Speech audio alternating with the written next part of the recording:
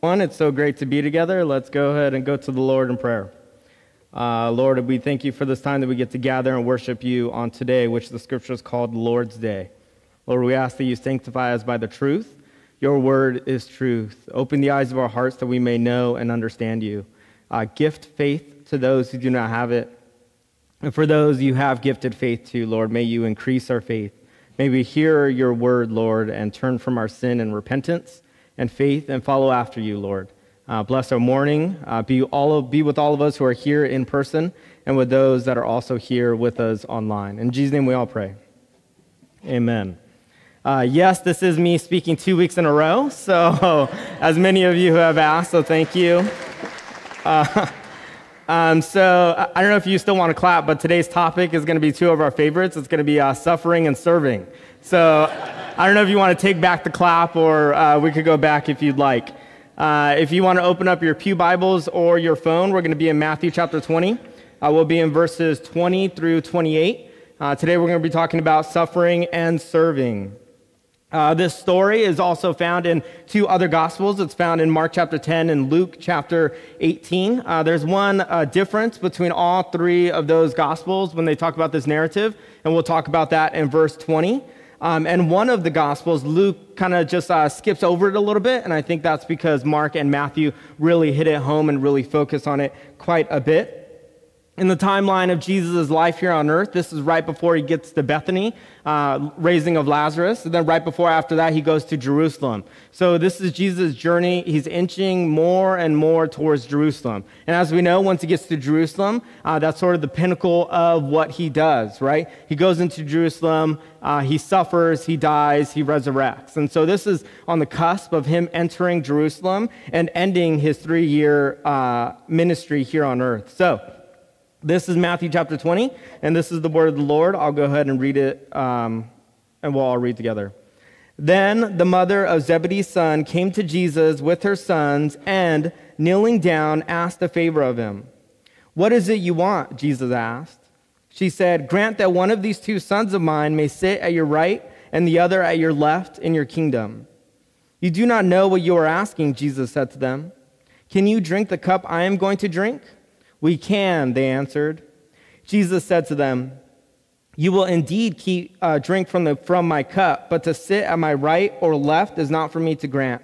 These places belong to those for whom they have been prepared by my Father." When the 10 heard about this, they were indignant with the two brothers.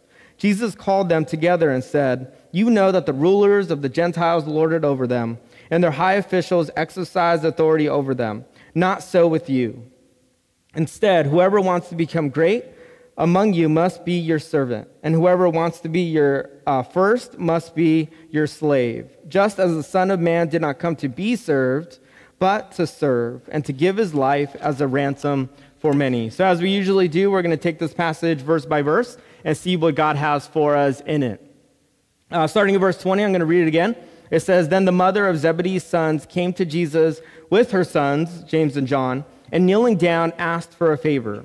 And here's where we find a difference between Matthew's account and Mark's account. And I say the word difference, and I don't use the word contradiction or error, because there are no contradictions in Scripture, and there are no errors in Scripture, but there are sometimes differences. And so this is what Matthew says. Matthew says this, and we just read it in 20, but I want to highlight a few words. "Then the mother of Zebedee's sons came to Jesus with her sons, and kneeling down, asked a favor of him. 'What is it you want?' he asked. She said," but in Mark, it says this, "Then James and John, the sons of Zebedee, came to Jesus. 'Teacher,' they said, 'we want you to do for us whatever we ask.' 'What do you want me to do for you?' he asked. Then they replied." So the difference here, one account says Mary goes to Jesus with her two sons, James and John, and the other account here in Mark says that James and John go to Jesus. So why the differences? It's a simple one, but it's one worth talking about, and I thought we would just take a minute or so to sort of talk about those differences. So Matthew and Mark recorded the same event, but focused on different people, right? And so basically what happened is likely that all three, James, John, and the mother, all went to Jesus. But Matthew thought it was more important to focus on their mother, who is unnamed, and Mark thought it was more important to focus on the boys. So it was likely they all came together as one group in talking to Jesus in requesting. So they go to him and they ask him, hey, we want something, give us a favor, right? They're sort of cashing in their favor. They've been with Jesus for about 3 years now, so they have a few favors maybe stored up, and this is their time where they're going to Jesus and they're going to ask him something. And it says, what do you want? Jesus asked. She said, grant that one of these two sons of mine may sit at your right and the other at your left in your kingdom. So here's their request. When Jesus gets to his kingdom, the mother wants James to sit on the right and John to sit on the left, or vice versa, but she wants to have them to have a place of prestige, a place of honor. So you got to ask, why would James and John and their mother ask such a thing as sitting on the throne next to Jesus? It's bold, it's sort of presumptuous, and it's also rather courageous, right, to ask such a thing. But if we read in context, we'll know exactly why she was asking and why she was asking right at that moment. In Matthew, what's interesting about the gospel, and like a few other synoptic gospels, is it predicts Jesus' death 3 times in the Gospel of Matthew. In Matthew chapter 16, Matthew chapter 17, and Matthew chapter 20, which is the chapter that we're covering. But right before our passage or our narrative, Jesus says this in Matthew chapter 20, verses 17 through 19. Now Jesus, going up to Jerusalem, which is the key word, on the way he took the 12 aside and said to them, we are going up to Jerusalem, and the Son of Man will be delivered over to the chief priests and the teachers of the law. They will condemn him to death and will hand him over to the Gentiles to be mocked and flogged and crucified. On the third day he will be raised to life. Matthew 20, 17 through 19.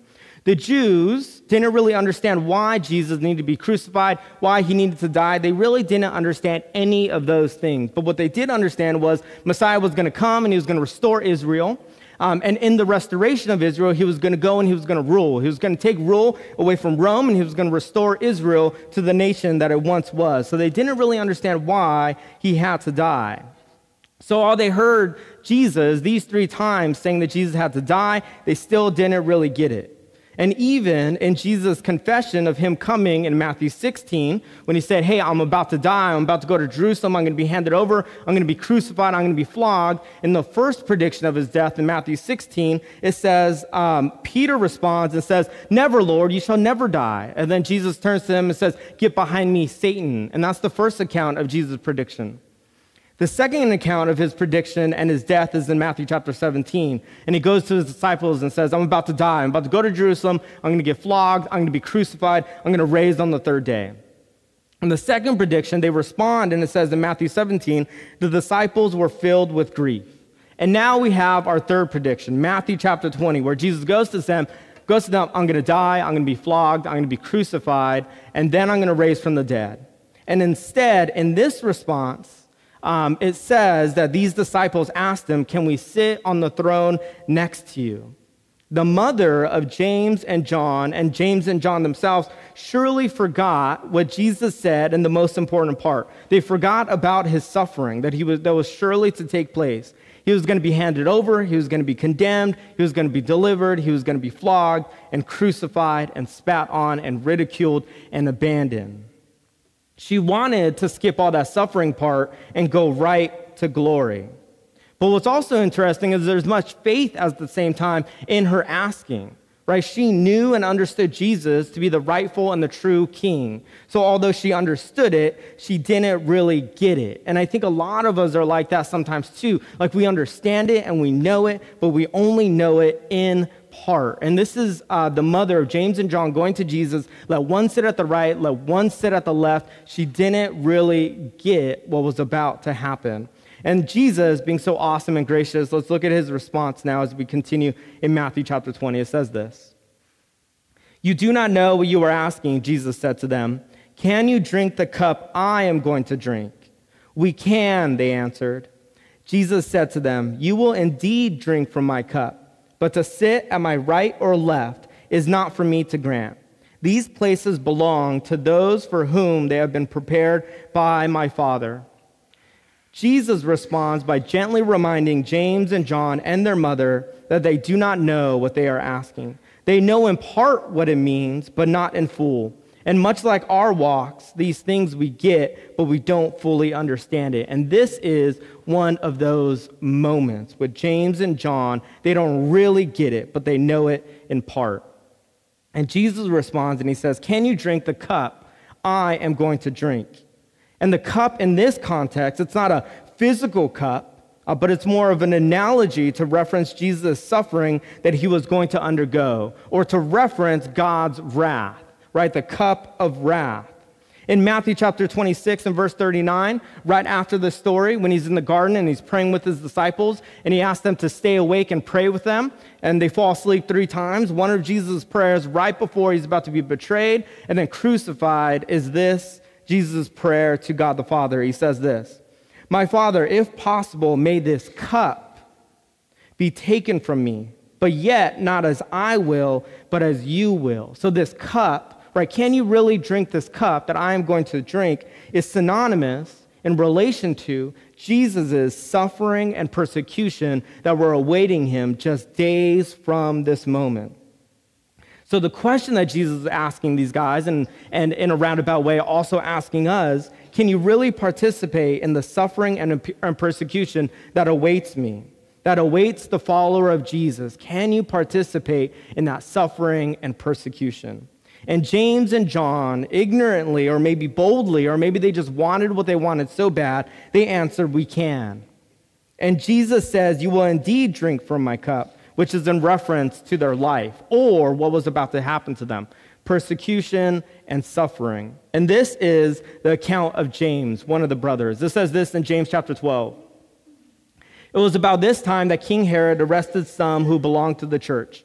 Intending to persecute them," keyword persecute, "he had James, the brother of John, put to death with the sword." Here you have James, the first apostle, to die for his faith in this way.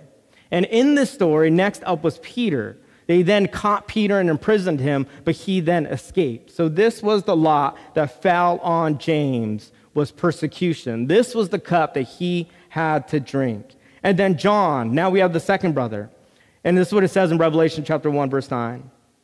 "I, John, your brother and companion in the suffering," another key word, "and kingdom and patient endurance that are ours in Jesus, was on the island of Patmos because of the word of God and the testimony." We know from Scripture that James died from being beheaded by Herod, and we understand from church tradition that it's likely that John died in isolation at a very, very old age. So indeed, they were able to drink the cup of suffering and persecution only in part and not in full, although they did not understand at that moment what it meant. So here's our first point for today.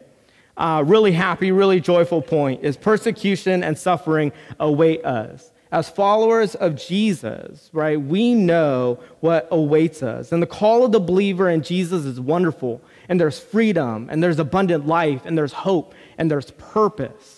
Right? And those are the things that we like to focus on, and those are the things we like to talk about. But the other reality is it's also marked with the road of persecution and suffering. That's why in the Gospels, in the Sermon on the Mount, Jesus says, "Wide is the road that many find and many follow, but narrow the road and few find it." Because the reality for a Christian is our walk here on earth maybe, will be, likely is to be filled with some form of suffering or some form of persecution, right? And we can all relate to that no matter what stage or place we are at. One of my favorite books, Spiritual Leadership, J. Oswald Sanders, he says this about this passage. He says, "No hedging here, no dodging the hard realities. Jesus simply and honestly set forth the cost of serving in his kingdom. The task was magnificent and difficult. Men and women leading in that task must have eyes wide open and hearts willing to follow the master all the way." So here we see suffering and persecution in 2 ways. Suffering. And I think we all can relate to this in some way, right? Because in this world, things will go awry. We will lose loved ones. Relationship will end. Hearts will be broken. Hearts will be hurting. We all face some sort of suffering. These are natural things as part of our fallen world or even our fallen selves, right? In this life, we will have trouble. We all know that to be true. And the second thing is persecution. The life of the Christian is expressed in what? in love for God by standing unwaveringly to God's truth and character, even in the face of opposition, even in the face of difficulty. It's the role and the goal of the Christian to stand firm in truth, and not just any truth, but God's absolute truth that is found in Scripture, even if that means the loss of things that are near and that are dear to us. Because our beliefs and what we know to be true, and if we hold to those, we will face persecution in this life. Because the truths of Scripture, most times, not all the time, are often contradictory to the truths that culture has out there. So as the follower of Jesus, it's our job to stand in that truth, unwaveringly, obedient, strong, right? And holding to that. And why? Because we know God to be good, and we know God's plan to be better than anything that the world offers. And so what we're going to do is we're just going to look at a few passages that sort of talk about persecution and sort of talk about suffering. And so here's our first verse in Isaiah chapter 53, and it says this. He, talking about Jesus, was despised and rejected, we're talking about Messiah, was despised and rejected by mankind, a man of suffering, and familiar with pain, like one from whom people hide their faces, he was despised, and we held him in low esteem. You got to ask the question, why did Jesus face so much suffering and persecution when he was here on earth? Why? Because he held unwaveringly to the truths that God had for him. Right? It didn't matter what culture said. It didn't matter what people said. It didn't matter what the disciples thought or did. He was going to hold truth to the idea that whatever Scripture says and whatever God says, that's what I'm going to do. And I'm going to remain obedient even to the point of death. And Jesus did that and died on the cross. Here's another verse in John chapter 15, verse 18 through 20. If the world hates you, keep in mind that it hated me first. And this is Jesus talking to his disciples. If you belong to the world, it would love you as its own. As it is, you do not belong to the world, but I have chosen you out of the world. That is why the world hates you. Remember what I told you, a servant is not greater than his master. If they persecuted me, they will do what? They will persecute you also. If they obey my teaching, they will obey yours also. Right? It was no wonder, right? Jesus faced often opposition, people who wanted to trap him, people who wanted to get him, people who wanted to kill him, right? He often faced that. And yet he says, in this life that may happen to you and to me, you will face persecution. Let's go on to Romans chapter 5, verse 3 and 4. Paul says this, not only so, but we also glory in our what? Glory in our sufferings. Because we know that suffering produces perseverance. Perseverance, character, and character, hope. What does James 1:12 say? Blessed is the man or person who perseveres in the trial, because having stood the test, they will receive the crown of life that God has promised to those who love him, right? Who persevere, who stand strong, even in the face of opposition. Philippians chapter 1, verse 29, it says this, for it has been granted to you on behalf of Christ, not only to believe in him, but also to suffer for him. Since you are going through the same struggle you saw I had, and now hear that I still have. So here Jesus, or Paul, is talking to the Philippian church who is facing persecution, and it's interesting. He says, you've been granted not only to believe, but you've been granted the opportunity to suffer for the sake of Christ. And it's so interesting. I think in our culture, we don't ever talk about that anymore, right? Suffering for the sake of the kingdom, suffering for the sake of the gospel, suffering for the sake of truth, right? Because oftentimes we live in a culture that's really, in a lot of ways, accepting, right, of whatever. You just want to be on good terms with everyone. But the terms in which we should be good with is the Scriptures. And the person that we should aim to please is not just a person, but it's God. In all things that we do, our audience should be for one, and it should be for God and God alone. But yet, that's not always easy, and that's difficult.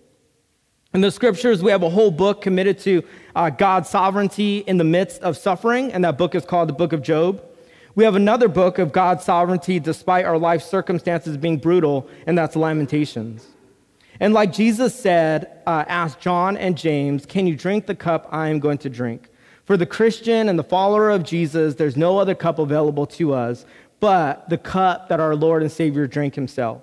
And if the world hated Jesus for standing for the truth and living in truth and holding to these promises, not giving away in our workplaces, not giving way in how we raise our kids, not giving way in our friendships, not giving way in our relationships, not giving way in how we spend our time and how we spend our money and what we use our lives for, and not giving way in any of those things, right?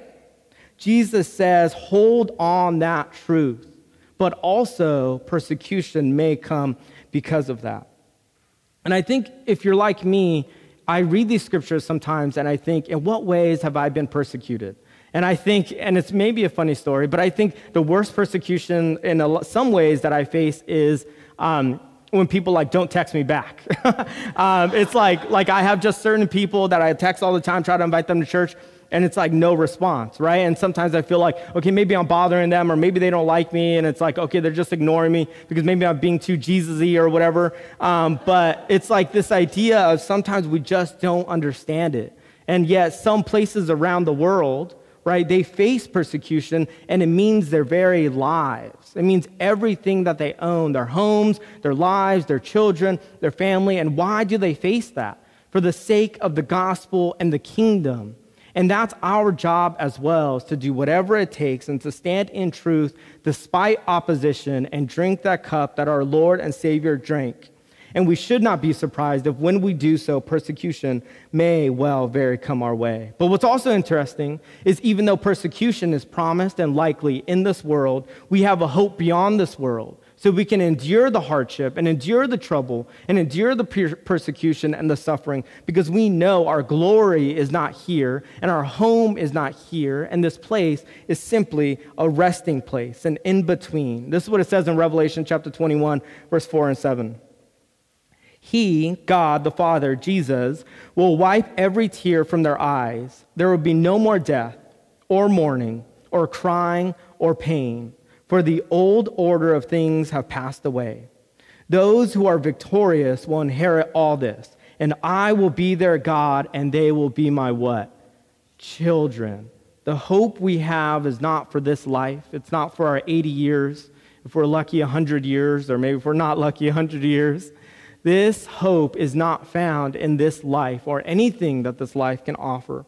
But we suffer and we get persecuted and we stand for truth and we say no to sin and we live in repentance. Why? Because our glory and our hope is beyond this. Romans 8:18 says this: I consider that our present suffering are not worth the comparing with the glory that will be revealed to us. Our present sufferings are not worth comparing to the glory that is awaiting us in heaven, in our time, when it's our bell that is rung. When we get to heaven's door, heaven's steps, we will then understand that our suffering is nothing in comparison to what God has for us in this next life. Now let's jump back to our text. So they're having this conversation all about this cup. And we're going to reread verse 23, and it says this: Jesus said to them, you will indeed drink from my cup, but to sit at my right or left is not for me to grant. These places belong to those for whom they have been prepared by my Father. When the 10 heard about this, they were indignant with the two brothers. You got to ask, why were the other disciples indignant? Why were they mad? Why were they frustrated? Why were they jealous? The 10 indignant disciples were not necessarily mad because James and Jesus asked such a thing from Jesus, but they were mad and they were frustrated that they asked him first. They were more mad and frustrated because they wanted the thrones, they wanted the prestige, they wanted the reward. But what about all the things that we've done? Right? Why do they get that? Because they were the ones who asked. So they weren't indignant because they were being so selfish. It was likely that they were mad and indignant because the others asked Jesus first. And if the other disciples asked Jesus the same question, Jesus would then turn around and ask all of those disciples, and he would say, can you also drink the cup that I am going to drink from and be baptized into the baptism I am going to be baptized in? And all of them likely, glibly would say, we can. So here you have the 12 disciples in tension. They all want to be the greatest. They all want to be the best. They all want to have the place of prestige. And I think as Christians or as people, sometimes we feel the same. Like, I want the best. Like, I don't want others to have it like I want it, right? Because you know that whole saying, like, if I can't have it, nobody can have it, right? Because it's the idea, like, we want the best things. We want the greatest seat. Like, we want those things if we're being very honest. We want to be served. When I go home, like, I want to be the point, right? I want to be served. I want others to clean up. I want others to figure it out. I just want to go and be. But yet Jesus calls for the disciples, and he says this, and as we continue and close our passage in Matthew chapter 20, verse 25, Jesus called all the disciples together and said, "You know that the rulers of the Gentiles lord it over them, and their high officials exercise authority over them. Not so with you, 12 disciples. Instead, whoever wants to become great among you must be your" what? "Servant. And whoever wants to be first must be your slave." Whoever wants to be great among you must be your servant.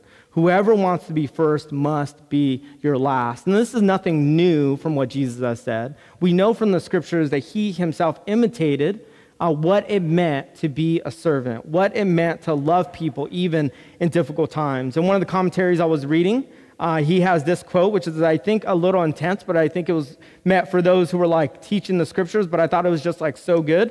I wanted to read it. And it's this from someone named Vernon McGee, and he says this: "My friend, if you are going to sing for the Lord, please don't try to walk over all the other soloists." And you'll never catch me doing that because I can't sing, so I'm off that one. "If you're trying to be a preacher of the gospel, don't try to push aside every other minister. If you're going to try to be a church officer, don't do it at the expense of someone else. Our Lord makes it very clear that the way to be great and the way to serve him is to take the lowest place." Jesus always pushed the disciples to put others first, to love others, to care for others. And you can't do that unless you put yourself in the place of a servant and humbly come before people and offer, "How can I help? What can I do? In what ways can I love you?" Taking the place of a servant, and in so doing, being great in the kingdom. And this is our second point. Aim to be a self-denying servant. James and John wanted glory without suffering and persecution, but that's not how it goes, right? Aim to be a self-denying servant. In what areas and places in your life can you aim more to be a servant like Christ? At home, in your workplace, in your families, with your neighbors? In what ways can you aim more to be a servant? And in so revealing who your follower is, right? Because if we all want to be great, we all need to serve. I remember this one time in my early 20s. I was at my church, and it was after, I don't even remember what event it was, so it's such a long time ago. But there was like all this like cleaning up that needed to be done. And at that point, like I really just didn't want to clean up. Like I'll just be honest, like I didn't want to. I just wanted to leave. I just wanted to be done. Like I'm just going to go home. You know, there's so many people there, someone else could clean up. And one of my very close friends, his name was James, and what's so funny is actually I think of this story maybe like once a month, which is sort of weird. But anyway, we're all tired and we're all done, and this event is over, and we're sitting down and we're talking, and he just gets up and he says, "All right, guys, it's time to get to work. It's time to serve." And he starts like packing up stuff. He starts putting away chairs. He starts putting away tables, and we're like, what is this guy doing? Because now that he's doing it, all of us now have to go and do it. But I'll never forget that, and that always stuck with me. Because he decided, although he was tired and it wasn't good projects and he didn't want to do it, he yet still decided this is a great opportunity to serve. This is a great opportunity to love others and to care for others. And so our jobs as Christians and as followers of Jesus, we should aim to be self-denying servants and follow in the steps of Christ. And in so doing, become great in the kingdom. And our last point is simply this. Look to Christ, our example, and we close in Matthew chapter 20, verse 28. And Jesus says this, talking about himself. "Just as the Son of Man did not come to be served, but to" what? "Serve, and to give his life as a ransom for many." If there are any verses that we should memorize and know in Scripture in our hearts, it's definitely this verse. Jesus didn't come to be served, but to serve. If the Lord and creator of our world, Savior and friend, came to serve, then who are we to be in places where we are not serving? It's antithetical to anything that Jesus is talking about. That doesn't mean that you need to serve corporately or upfront all the time, right? But it means in your places and in your spaces, in what ways can we serve? Can we aim more to be like our Savior? Because if Jesus didn't come to be served, why do we sometimes show up to be served? Why do we sometimes show up and to gain all these things and to be fed and to be filled, but yet also not willing to serve and to give and to empty ourselves? And Jesus' call for us, for me, and I hear this loudly, is come and serve. Come empty yourself. Come give. Come do, right? Serve one another. Love one another. Be in each other's spaces like our Lord and Savior. Because if Jesus came to serve, I also better serve. And we, as you know, we have many opportunities to serve here at First Pres. And yet, there are also many opportunities for you to serve right at home. There are one way in which I serve that I'm not a huge fan of serving. Shout out Christy Wilson, who's probably at home. So as you know, every month they do crafts, where they get together and they put these crafts together for kids in the community, or they get to give them out. And so sometimes the crafts will take like an hour to do, and sometimes they'll take 2 hours. And every single time she sends out a sign up, like I never really want to sign up, if I'm honest. We're safe space here. But yet I always sign up.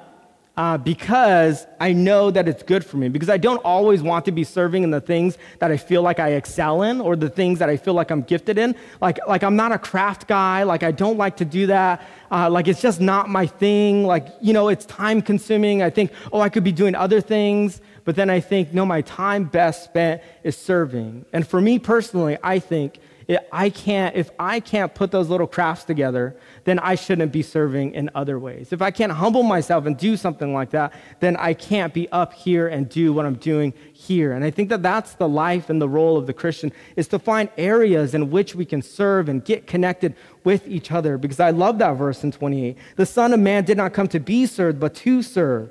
And then he served in the ultimate way, to give his life as a ransom, and a ransom for many. He came and gave the ultimate service in taking our place. Remember what he said, can you drink the cup I am going to drink?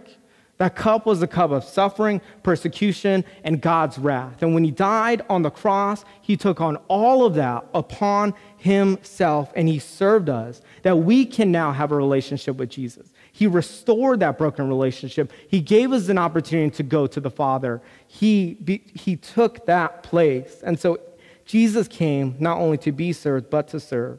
So greatness is not found in a title. Greatness is not found in prestige. And greatness is not found in leaving a name after us that people will remember. But greatness, according to Jesus, is found in humbly being like Christ by serving others. And so find your opportunity to serve. Whether it's small or whether it's big or whatever it is, just find it. And don't overburden yourself with saying, okay, I need to serve 24/7 every second of the day. This week, just try to find one thing. How can I serve those around me? Just one thing, and then do that thing, and then build on that. But let us be a community of service in which we're giving of ourselves and also receiving those who are going to be serving us. And that is the role of the church. Let's go ahead and pray. Lord, I thank you, Lord, that we can come before you. Lord, help us to stay strong in the face of persecution and suffering in this life. Help us to take the role and the place as a humble servant, Father, as we look towards you who gave your life as a ransom, Lord. And we come before you humbly, and we ask, Lord, that you bless our weeks. And as we prepare for communion, Lord, we ask, Lord, that you bless this time as we focus on you. And in Jesus' name we pray.